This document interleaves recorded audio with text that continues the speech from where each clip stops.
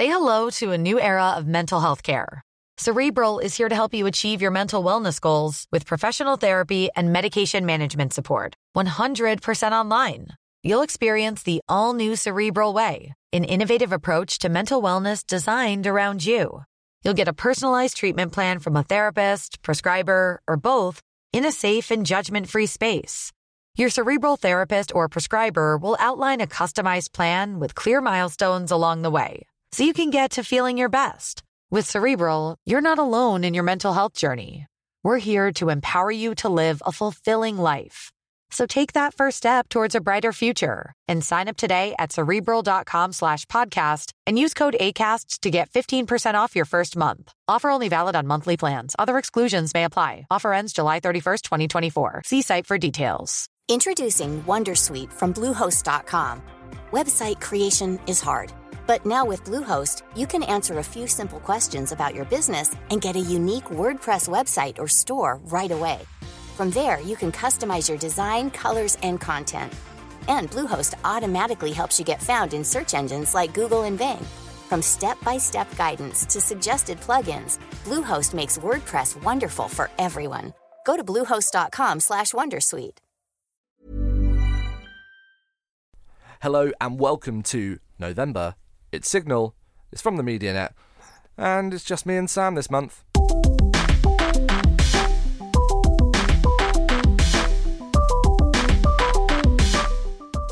Hello and welcome to the MediaNet podcast called Signal. Hopefully you are joining us for the first time. You're new listeners. We know that a bunch of you have joined in the wake of the recent Church and Media Conference, and thank you so much if you are new to listening to the show. I am joined this month by my good friend and co-collaborator in this wonderful world of churchy media-y things, Mr. Sam Hales. Thank you very much, James. Great to be back. Thank you. I'm James Poulter, your host, and this month we are going to be doing some good recapping of all things that happened over at the Church and Media Conference a couple of weeks ago. We've got some great audio, including interviews that Sam did with Emma Green from The Atlantic, and later on I chat to Sally Bundock from the BBC about what it's like to get up at 5 o'clock in the morning and have to read some of the hardest news of the day.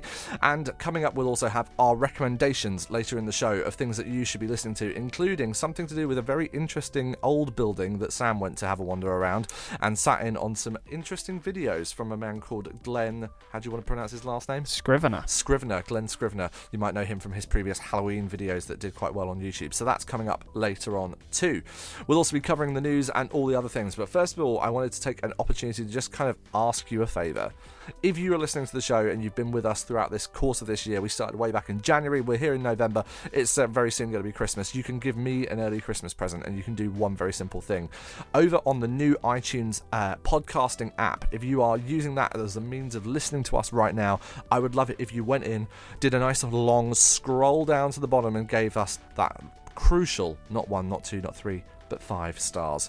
It does an awful lot to help the show go further. Give us a review if you're liking what you're hearing, and also come and leave us some feedback over on Twitter. You can get in touch with us at the MediaNet on Twitter. Use the hashtag Signal and we'll get back to you with anything. And if you want to email us, don't forget you can also do that. Just email signal@themedianet.org. Okay, ask over. Let's get into the news, and we're going to be talking about all things as well with, as I mentioned, Emma Green from The Atlantic and Sally Bundock from the BBC later on in the show. So lots to listen to. Stay with us. And we're back. It's news time, top of the show. What have you got for me, Mr. Hales? Well, the big news, I think, over the past month or so, especially for those of us who live online, I think both me and James are guilty of this, is that Twitter has given you even more space to broadcast your witty opinions on politics, news and everything else. Yes, you now have 280 characters rather than 140 characters to make those snide comments, remarks, jokes, bully people, do whatever you want to do on Twitter. The various ways that people use Twitter, basically. basically. If you follow at Sam Hales on Twitter, you can get. So hopefully not so much bullying and considerably less snark as well. I find that Twitter can be quite a snarky place, and I'm trying my best not to add to that. But it's an interesting development because this is, I think, quite an unpopular move amongst the people that I follow, people aren't particularly happy about this. Yeah, I don't know. To be honest, obviously, I've worked in the social media industry for a long time, and one of the things that we always kind of loved about Twitter in the early days, and particularly, I've been on Twitter now for something like 9 years. I think I had my kind of Twitter anniversary thing come up the other day on the app. And I've always loved the thing about brevity, right? Because, so much of media just goes on, and there's droning and, kind of just people, kind of saying things to kind of fill the character limits. I think if any of you have spent any time on LinkedIn recently, you'll know that that's definitely what's happening over there, putting in unnecessary line breaks and poetry even making its way into LinkedIn updates, which, Lord knows what's trying to be achieved there. But, on Twitter, the brevity thing has been the kind of saving grace of it, really, because it gives you that ability to just kind of be concise. And I think, the media is the message, as Mr. McLuhan once said. It forces you to think about how do I get what could be that kind of long ramble down into the most condensed format. And so I personally think that it could have stayed the way it is. Yeah. Having said that, very quickly I've seen a number of benefits as well about having like a bit more space. I was at a conference earlier this week and trying to kind of give some feedback to a speaker that was not doing a particularly good job, but in a more constructive way than kind of just doing the backbiting thing. And having a bit more space to kind of elaborate in an individual tweet without having to do the kind of tweet storm of follow this, follow that, 1, 2, 3, 4ing and all these things did make things a little bit easier. Yeah. So personally, I'm not kind of like upset about it. I mean, there are greater things in the world to be upset about. But, having this kind of double lengthing thing, there is just something that's lost, I think, in the brevity. Well, I think as well, from a sort of media perspective, as a journalist, I was trained, it really drummed into me right from the beginning to be brief, and actually does that sentence need to be that long? And the wonderful thing I thought about Twitter was that it teaches people, whether you work in the media or not, it teaches you, I think, a really important skill of condensing stuff down. And, we've got other platforms online. You've got 1,000-word blog posts, and we've still got books if you feel like that's a more important medium. But actually, it was great having a space where it was so restricted. Now, of course, 280 characters, that is still a fairly major restriction. But what I've seen is people already saying in 280 characters what they could have said in 140. And that's kind of what disappoints me. Yeah, I mean, you've had experience of writing headlines and things like that before, right? You always kind of keep it brief. What do you do to try and kind of get those things down to the shortest possible length? I think it's a case of reading, rereading, and thinking every time, does that word need to be there?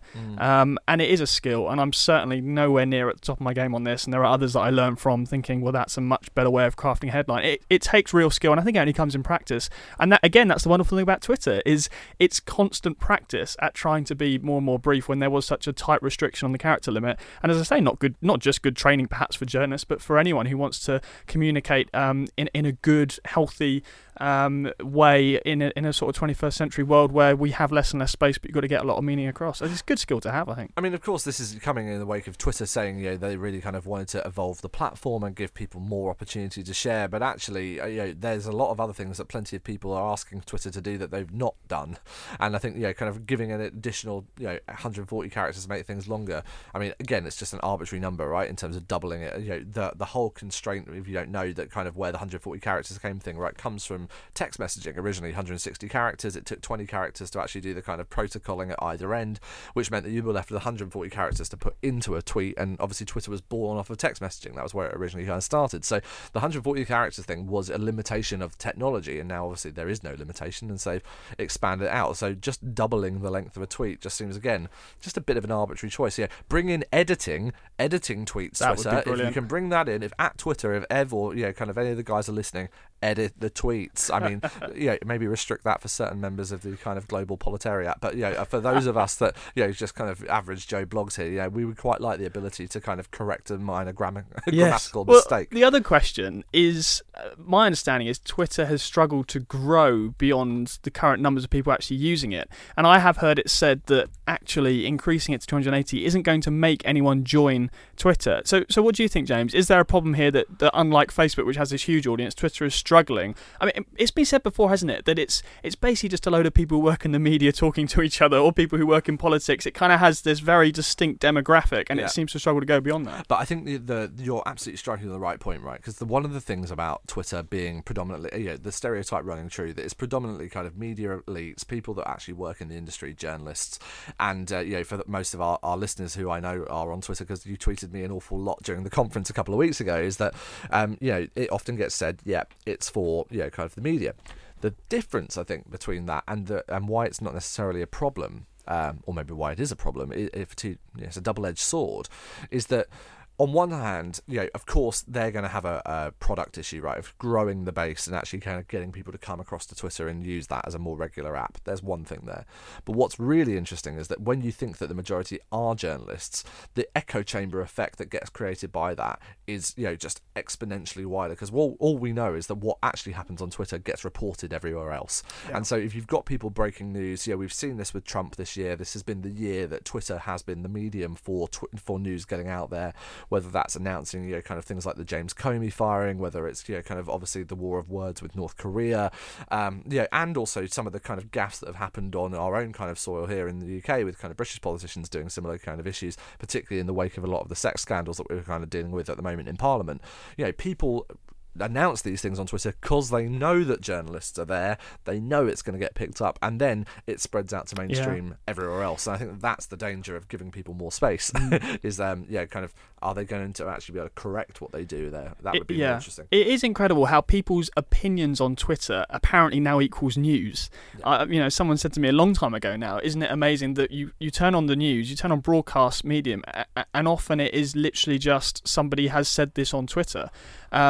The classic example of that recently was the Greggs sausage roll nonsense. So Greggs put out this advert and they replaced the baby Jesus in the nativity scene with a sausage roll. And of course, most Christians weren't actually that upset about it. We kind of thought this is a bit of a silly thing, but whatever. We don't want to manufacture a load of silly outrage over this. It's kind of not worth it. But nevertheless, you can always find, can't you, one or two people on Twitter actually being angry about it, which you just think, okay, fine, whatever. Well, no, the BBC, and I'm sure many outlets, turned this into a story and said people are angry at Greggs, and the only evidence they had for that was a couple of random people on Twitter, which to me just seems bizarre that a couple of people having a random opinion on Twitter now will count as real news that us journalists run after. I suppose that it's existed long before kind of Twitter was an issue. I mean, the amount of people that actually call into Points of View every week to kind of leave their opinion on what they saw on the BBC during the week is obviously a very small minority compared to the amount of licence fee payers that are out there, but it does disproportionately skew. We had this thing during Easter earlier was it this year or last year with the kind of Cadbury's and the Easter eggs of them taking Easter out of Easter,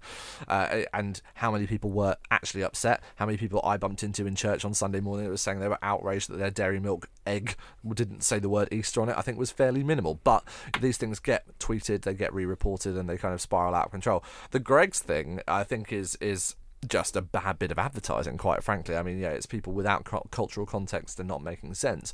But it also strikes the kind of wider point that basically kind of Christmas commercialisation is just fully entrenched now. We fully expect that Christmas doesn't have to be about God, doesn't have to be about Jesus. It is a commercial entity that everyone kind of orients themselves around. Greggs or any other kind of brands are out there kind of doing exactly the same thing. There's not one mention of the baby Jesus in the Mozzie, the monster, kind of thing from John Lewis. We won't go into that because I think we've done that and everybody else has to death.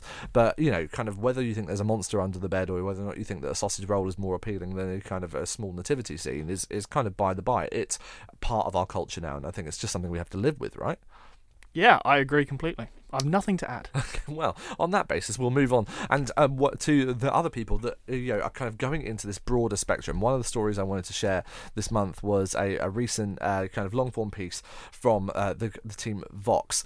This is written by Tara Isabel Burton, who's one of the members of the Vox team over in the US, and it's reporting on a new poll that found that almost 1 in 5 Americans is what they call spiritual but not religious, and this is kind of a growing, what they would call a faith group, but with no specific faith in anything. It's kind of this kind of laxed Christianity of some sort.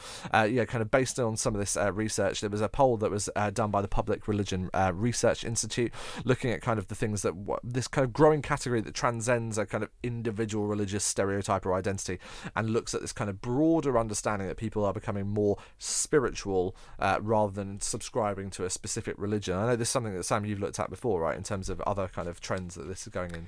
Definitely. I think it's quite common, isn't it? The whole I'm not religious but I'm spiritual. I think people use that language. I know that story is from America, but I think it happens a lot over here. I'm sure it is more popular perhaps amongst younger people than it is older people. And I guess as we've become more secular, as a society, it's not necessarily that we've lost any interest at all in anything faith or religious or spiritual. It's just that we have, as a culture, I think we're continually rejecting kind of mainstream, organised, orthodox Christianity, but we're quite open to other spiritual stuff. The classic example is probably the average Waterstones bookshelf under spirituality, and you look at some of the stuff on there, and it is not mainstream Christianity, but it's still quite spiritual, and people seem interested in that. So I think people are open to a spiritual reality, but it's a mishmash, isn't it? It's a mixture of all sorts of different stuff. It's this kind of pick and mix spirituality of we'll have some stuff in my worldview that's kind of Eastern and mystical, but there are other elements that are more traditional Christianity, like believing in one God and monotheism. So the interesting thing with people like that, I find, is you don't have to press very hard as a Christian in terms of asking questions before things, to my mind at least, do start to unravel a bit, because it is this, to me, this pick and mix idea that we can pick a bit of religion from this part of the world and from this part of the world and this other belief.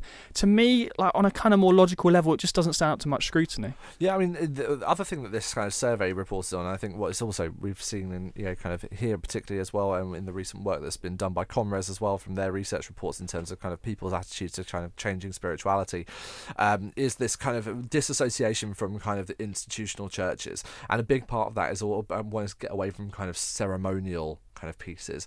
The Church of England this year is doing their kind of big God With Us campaign, which you heard earlier episodes. If you scroll back in your podcast feed, you'll find an interview with Adrian Harris, who we spoke to a couple of months ago, working on kind of the digital kind of transformation there. And this idea that, kind of bringing people back around kind of big spiritual services is actually something that a lot of people are crying out for. So that kind of seems to chime against actually what I was expecting. Okay, coming up after the break, we are going to be hearing from Sam and speaking to Emma Green from The Atlantic. Sam, you spoke to Emma recently at the Church and Media Conference. What did you kind of take away from your chat with her? Well, it was really great to meet Emma. I'm a huge fan of The Atlantic. I subscribe, despite it being an American publication dealing with American topics. It's just so well written, really, really superb journalism. So I thought it was wonderful that, we had someone from The Atlantic, someone who does specialise in religion as well, to come and speak at the MediaNet conference. So it was literally just as soon as she'd finished speaking on a panel, I just grabbed a few minutes with her to find out more about her career and her work. And then later on in the show, I'll be catching up with Sally Bundock, who is from the BBC. She presents the daily breakfast show, Early Breakfast on BBC News, and currently looking after business, moving into a new role, looking after more broad news soon. So we'll be hearing from her later on in the show, plus our recommendations. But coming up after the break, Emma Green from The Atlantic.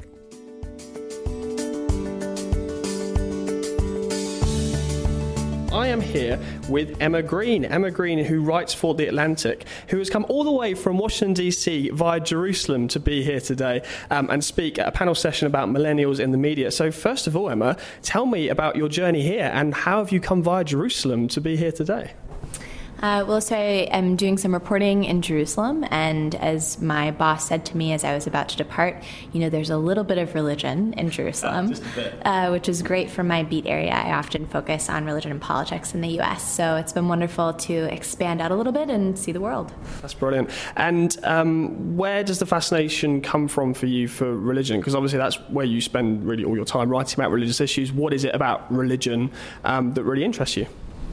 I find that religion is often a door into getting people to talk about the things that are most central to their life. So this is for people who are actively religious and identified, or people who are just spiritual seekers, asking them questions about their deep beliefs in the world, their family, their traditions that they grew up with, what they want out of life, how they think about morality and ethics. All of these things are really centrally held for a lot of people, and I love getting to talk to people in that intimate way.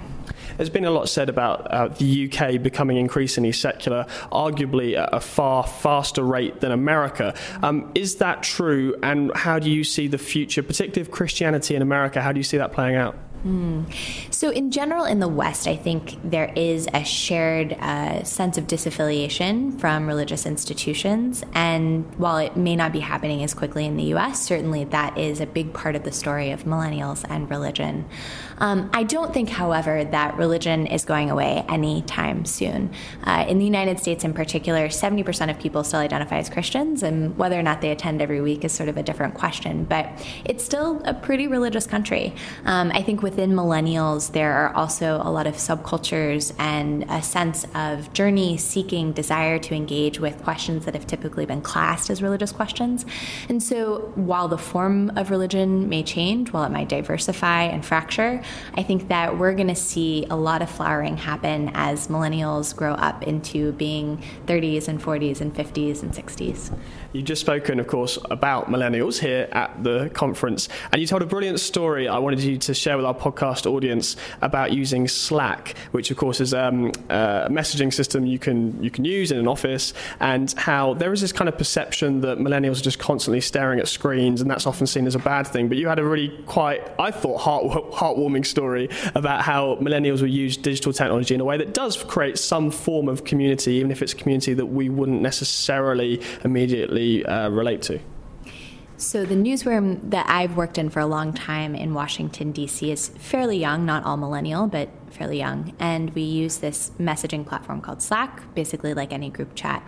And there's this phenomena that happens where you'll hear a titter happening from one part of the room and then from another and then another, and then suddenly everyone's laughing. And you realize that everyone is laughing at the same joke in Slack, but nobody has said a thing. And I really do think this is beautiful because it shows the community that's happening online is not a false community, it's not a lesser community, it's just different. I don't think it can take the place of having a conversation at dinner or necessarily getting together as a group to form a community in a church or wherever it might be, but it's a good reminder that we shouldn't dismiss the kind of connection that does happen online. And we're back. Thanks so much to Emma for giving her time to come along to the Church and Media Conference, for travelling all the way over from the US by way of Israel to get herself there, and thanks for the time that she spent with Sam there as well on that interview. Sam, obviously you were at the conference with me. You just heard obviously that little takeout. What was your kind of main takeaways from this year's Church and Media Conference? Well, as always, as well as enjoying obviously the speakers and the panellists and people like Emma and the kind of contribution and perspectives they bring, for me one of the highlights of the conference is actually less about what happens in the main sessions, but what happens the rest of the time.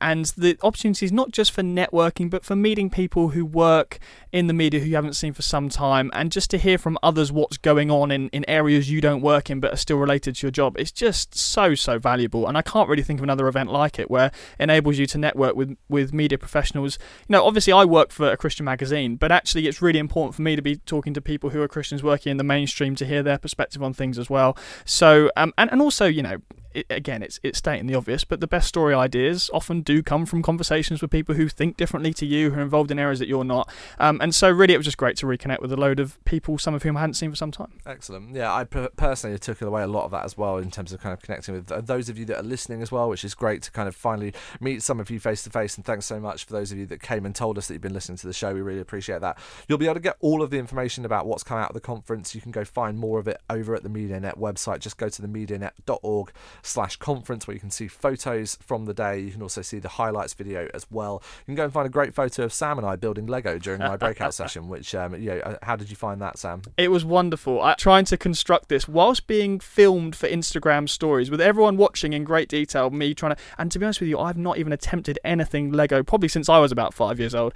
So I was just petrified, thinking if I can't build this, or I struggle to follow the instructions, I'm going to look like a right idiot. So I felt like there was a lot of pressure, weirdly, but we got there in the end, and the figure was constructed, and we have photographic evidence that I did manage to build a toy that is aimed at a 5-year-old. So I'm feeling really proud of myself. I mean, I'm clearly really talented in the Lego department. It's the top of your game there. Well, it was great. But to carry on the trick of what we did at the conference, I have the pleasure now of sharing with you our second interview for the show, a first for us of doing 2 interviews in one. This is a chat that I had at the conference with Sally Bundock from the BBC. Sally has had a really interesting journey of multiple years working at the BBC, working in various different roles, and currently is presenting the early breakfast show on BBC News and BBC World Service, which is the daily kind of thing that you might wake up to if you are about to head into the world. She's had the experience of having to read some of the most interesting and most horrific stories that you can imagine, as well as dealing with some really big people in the business world presenting Business Live. And I had a chance to catch up with her after the keynote that she gave in the morning to just talk about what life is like, having to get up and face that kind of daily onslaught of the daily news. So here is Sally Bundock from the BBC and my interview with her at the Church and Media Conference. anyone who gets up very early in the morning, watches BBC One, will know me well, because for 15 years I've been presenting. Introducing Wondersuite from Bluehost.com. Website creation is hard, but now with Bluehost, you can answer a few simple questions about your business and get a unique WordPress website or store right away. From there, you can customize your design, colors, and content. And Bluehost automatically helps you get found in search engines like Google and Bing. From step-by-step guidance to suggested plugins, Bluehost makes WordPress wonderful for everyone. Go to bluehost.com/wondersuite. Hey, Dave. Yeah, Randy. Since we founded Bombas, we've always said our socks, underwear, and T-shirts are super soft. Any new ideas? Maybe sublimely soft. Or disgustingly cozy. Wait, what? I got it. Bombas. Absurdly comfortable essentials for yourself and for those facing homelessness. Because one purchased equals one donated. Wow, did we just write an ad? Yes. Bombas. Big comfort for everyone. Go to bombas.com/ACAST and use code ACAST for 20% off your first purchase. Finding your perfect home was hard, but thanks to Burrow, furnishing it has never been easier. Burrow's easy-to-assemble modular sofas and sectionals are made from premium, durable materials, including stain and scratch-resistant fabrics. So they're not just comfortable and stylish, they're built to last. Plus, every single Burrow order ships free right to your door. Right now, get 15% off your first order at burrow.com/ACAST. That's 15% off at burrow.com/ACAST. The business programming in the 5 to 6 o'clock hour on BBC One. And also I carry on presenting business and financial news programmes on BBC World News till 9 a.m. So my working day starts at 3:30 at New Broadcasting House in central London, and I finish at 9:30.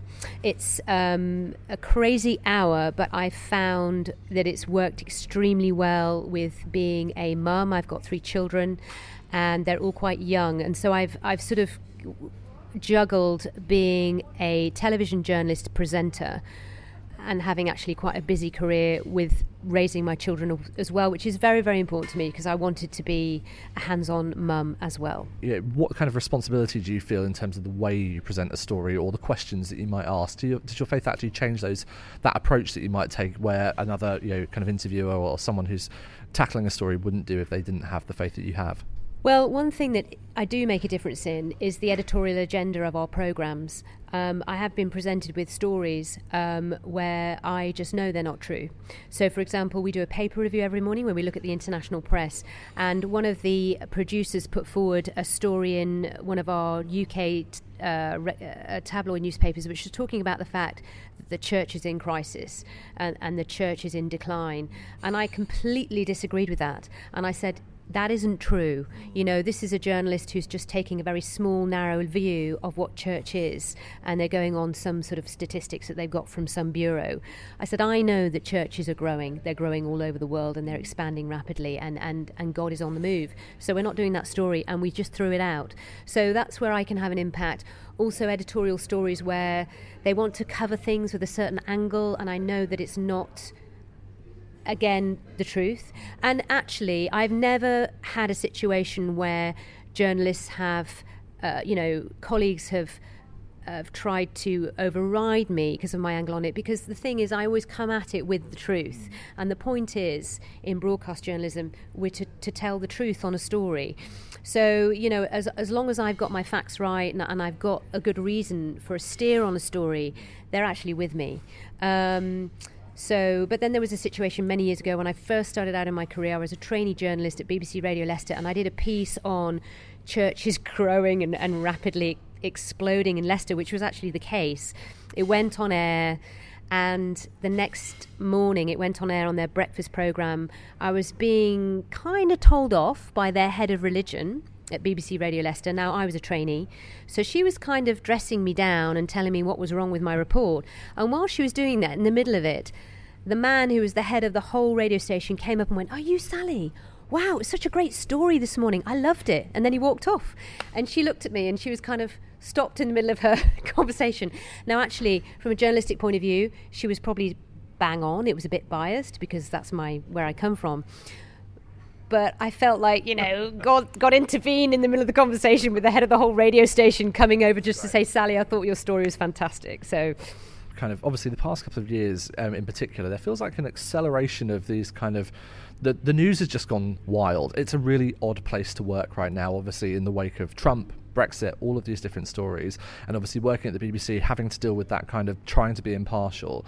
There must be times when you felt frustrated about the way in which you have to report things, when actually you're trying to kind of weigh something out, but in your heart you're feeling like, no, this is right or wrong. Could you just talk to us about maybe an experience of that? Yeah, that is really, really tough, and we get criticised a lot at the BBC, and I've been criticised because with Brexit, for example, we're trying desperately not to editorialise about Brexit, because a lot of people said they wanted to leave Europe. I personally didn't want to, and my job as a business and financial journalist is to talk through the financial ramifications of the whole thing.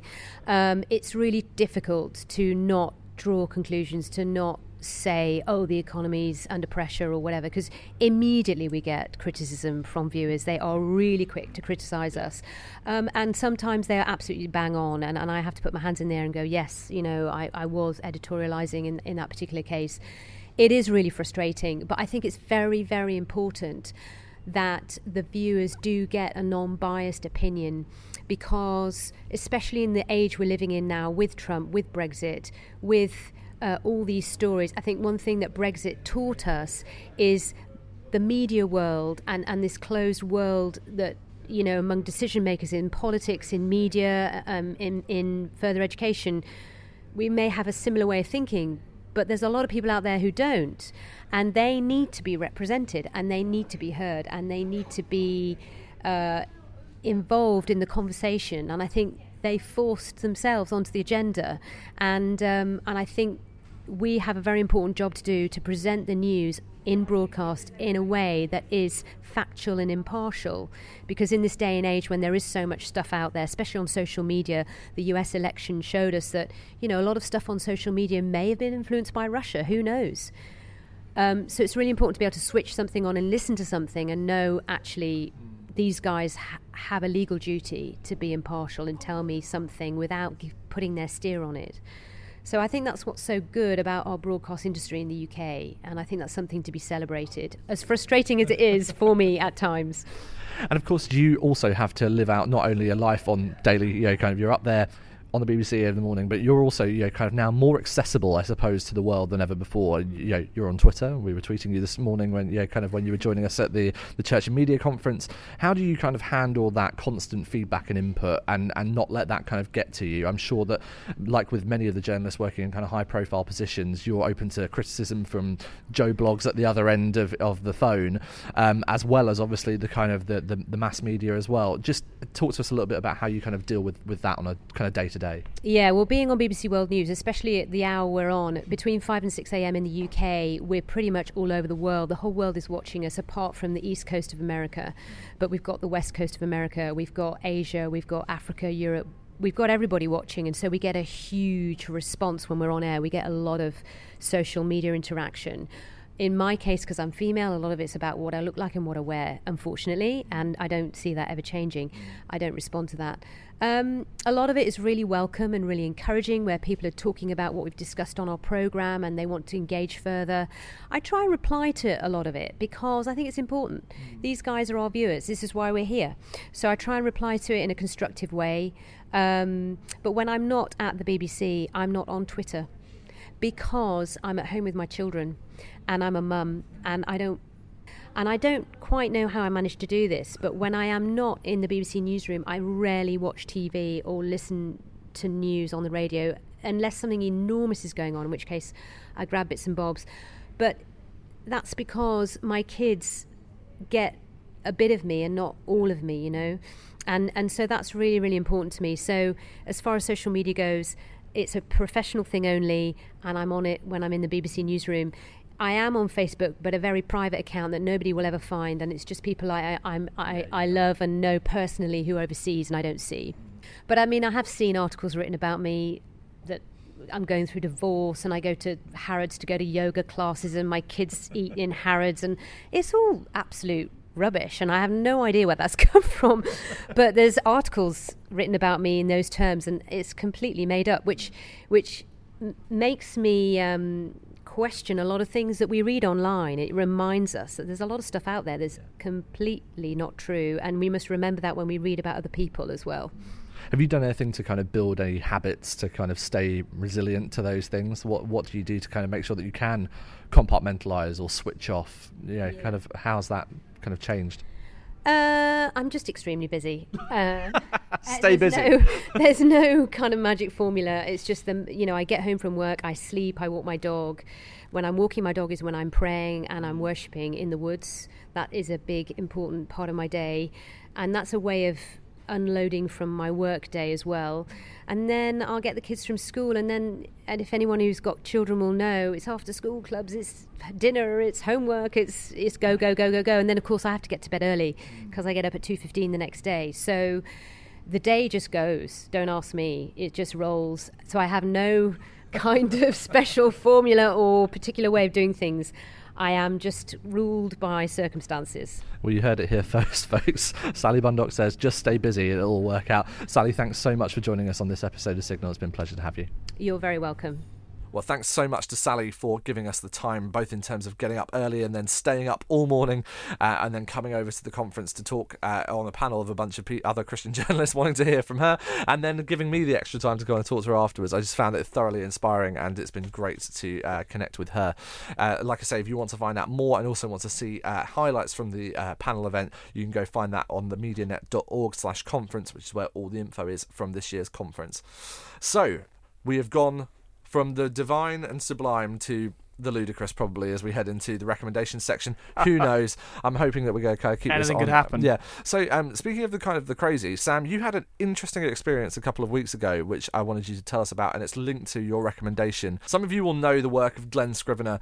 He has been, kind of pushing the envelope in terms of releasing these different kind of interesting Christian slanted takes on different cultural events, and most notably a number of Halloween videos. And he's now working on a new project that Sam went to go check out recently in the past couple of weeks. Just tell us a little bit about the kind of background, Sam. Sure. So Glenn Scrivener is an evangelist, but he has an amazing ability to write videos that go viral on social media. He's done ones around Halloween, he's done ones around Remembrance Sunday, and of course Christmas. His last Christmas video, which featured Down syndrome children, and made a really powerful point on the back of Sally Phillips' documentary about, are we in danger of screening these people out? Just superb videos. What's so genius about these videos is, if you're a Christian, you'll be on board with it because it's communicating a Christian message, but you'll also click the share button because you're aware that this still has relevance for a non-Christian audience. Those who may not share your faith will still get a lot out of this, and will actually probably see something of the gospel through it. So he has an amazing track record of creating viral videos. All that said, I found myself in the unusual position of getting to visit a film set with an Oscar nominated director. The producer of Resident Evil was involved, which was amazing. Some fantastic actors, and of course Glenn was the writer. So Glenn told me on set at this mansion worth about £6 million in North London, incredible place. It even had a swimming pool at the bottom of the garden, which I hadn't even realised there were places in.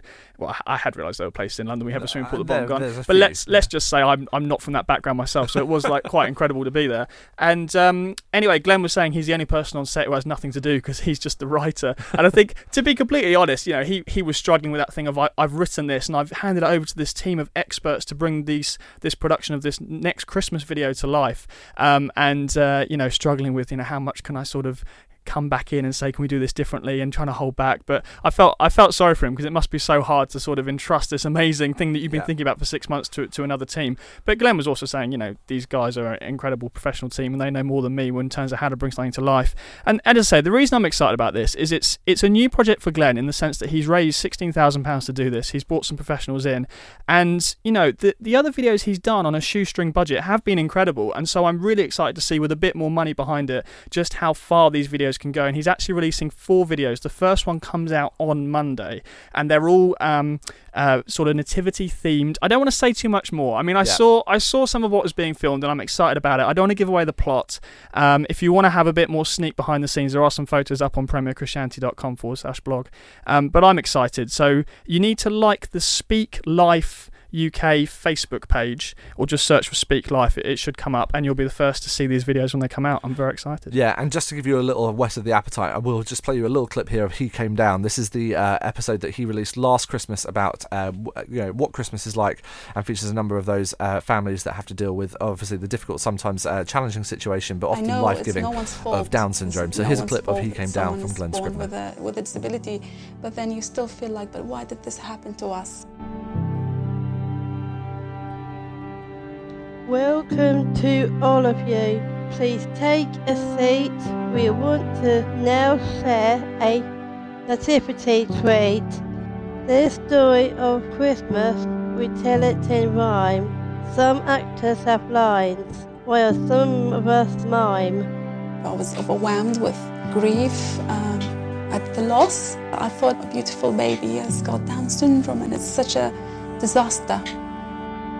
Meanwhile, great Caesar Augustus in Rome made a decree, return to your home.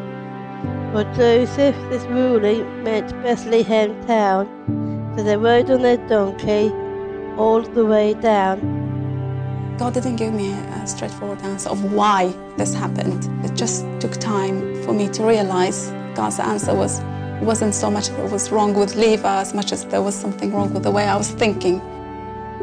Cool. Well, so if you want to check those videos out, as Sam said, coming up over the next couple of weeks, first episode of that new series from Glenn Scrivener drops on Monday. Check out Speak Life, which is the brand that he releases those under, over on YouTube and on Facebook. Right, to my recommendation, a bit of a different one, bit of a change of tack, but something I found really useful and something that's been very life-giving to me for the past couple of weeks. I've been reading this new book called Principles by Ray Dalio. Ray's a really interesting character. At one point, according to Forbes, he was the 8th most rich man in the world. He has worked under running something called Bridgewater Consulting and Partners for the past kind of 30 odd years.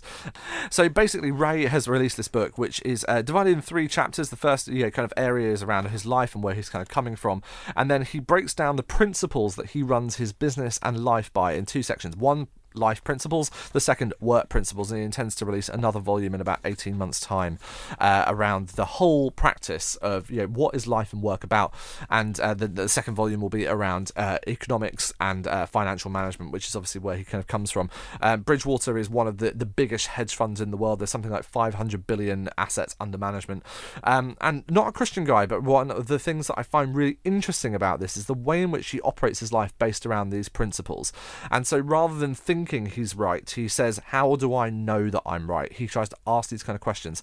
And so one of the kind of key parts of his whole kind of principle of work is to actually document your life principles, which I thought was just such an interesting concept and something that so many of us kind of think that we do, and obviously kind of being Christian, wanting to kind of live by the principles that God gives us in the Bible, but actually day to day we operate our decision making not just by those principles but by many others that are baked into us through nature and nurture and the life that we kind of construct around one ourselves, and often don't take a time to step back and actually write them down for ourselves. So I just found this book thoroughly enriching, and kind of trying to find a way of actually document those principles for myself. It's certainly been a kind of challenge to me. Just some of the key takeaways that I've kind of given kind of had from this is one of the things that he talks about is that the types of kind of businesses and organisations you want to work within all have 2 types of people, he says. Those who work to be part of a mission and those who work for a paycheck. And I just found that so challenging for many of us that are working in kind of media and creative industries, is that which are you doing? Are you there to work for the paycheck, or are you there to kind of get behind the mission? And then documenting your principles against that. So I thought that was particularly interesting. What I wanted to do is, as part of this recommendation, as we're in the habit of playing a lot more clips in this show, I thought I'd play you a little clip of Ray's TED 2017 talk. You can go watch the full talk over on TED.com. But here is a little clip of Ray Dalio from the Principles talk he gave at TED. I had to be an entrepreneur and an investor. And what goes along with that is making a lot of painful mistakes. So I made a lot of painful mistakes. And with time, my attitude about those mistakes began to change. I began to think of them as puzzles, that if I could solve the puzzles, they would give me gems. And the puzzles were, what would I do differently in the future so I wouldn't make that painful mistake? And the gems were principles that I would then write down so I would remember them, that would help me in the future. And because I wrote them down so clearly, I could then eventually discovered I could then embed them into algorithms. A little clip there from Ray Dalio. So this kind of idea about principles, right, is that just something he kind of lives by? I just want to, Sam, have you ever kind of taken the time to kind of actually write down the things that you kind of live by?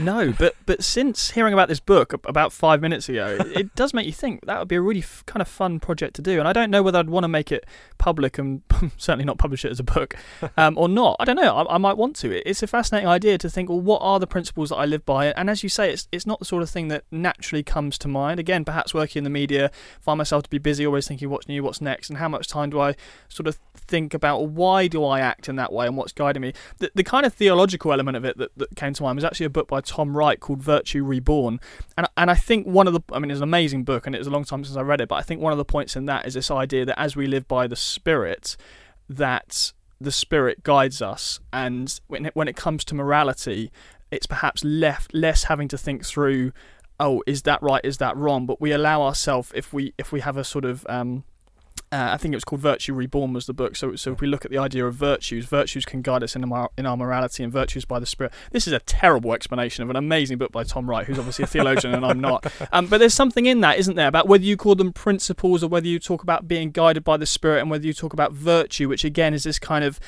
it's not rule-based, it's underlying principles that guide you, I think is a really interesting topic. Yeah, I mean, obviously, as you heard in the clip, he talks also a lot about this algorithmic decision-making that he kind of couples that with, obviously, that's exactly. particularly in the financial markets. But he was saying, a lot of the principles that they've tried to kind of then work into kind of rule-based systems that you can run concurrently, and that he talks in the book about, sometimes he will test his own theories by the numbers, and sometimes the numbers will go against him, and then he has to reset his principles. And I think that idea of having a constant reevaluation, and he talks about this idea of radical open-mindedness the whole time, is just something that particularly fascinates me at this point, as we kind of, so much of this, kind of what principles do I live by thing, people documenting the way in which they live and the way in which they work. He's doing this in a very radically transparent way, and I think it kind of is a challenge for all of us who, try and say, oh, I live by, what the Bible says, but what else are you living by as well, and how much are you kind of consciously aware of it? And I wonder how much of those things take someone else to point out in you. I wonder how much of stuff that we just do that actually is not until someone comes along and says, actually, the way you do that is quite different, and are you aware that's a principle that you're living by, and that could be good or bad, I guess. Absolutely, he talks in the book about, surrounding yourself with believable people,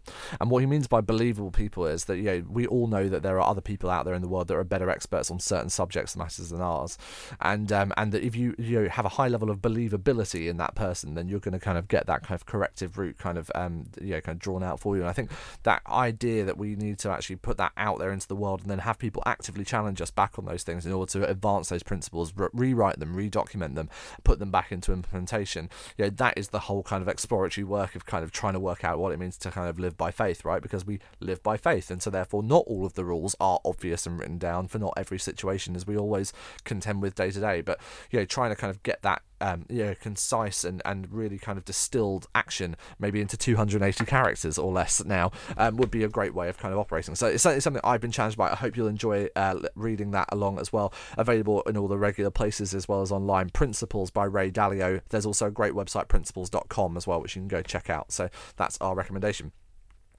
And that's our show. Thank you so much for listening to Signal once again in the November episode. Next month, as I mentioned, we've got a number of great things coming up for you. We've got a couple more interview highlights that we captured over at the media conference. We also have the clip from Paul Carenza talking about Christmas. We're going to dig into a little bit of what are some of the kind of fun facts and history around Christmas, and we will obviously be back to kind of wish you a wonderful, happy and festive season ahead. But until that time, I have been James Poulter. And I've been Sam Hales. And you've been listening to Signal from the Media Net. Go like, subscribe, do all of those wonderful things. Give us 5 stars over on iTunes. It really does help. We would much appreciate it, particularly if you are using the new podcasting app from Apple. Go scroll down and hit that 5-star button and leave a review. We would love you for it. And you can always get in touch with the show with your feedback over at the Media Net on Twitter. 280 characters or less, please. And we will see you next month in December on Signal from the Media Net.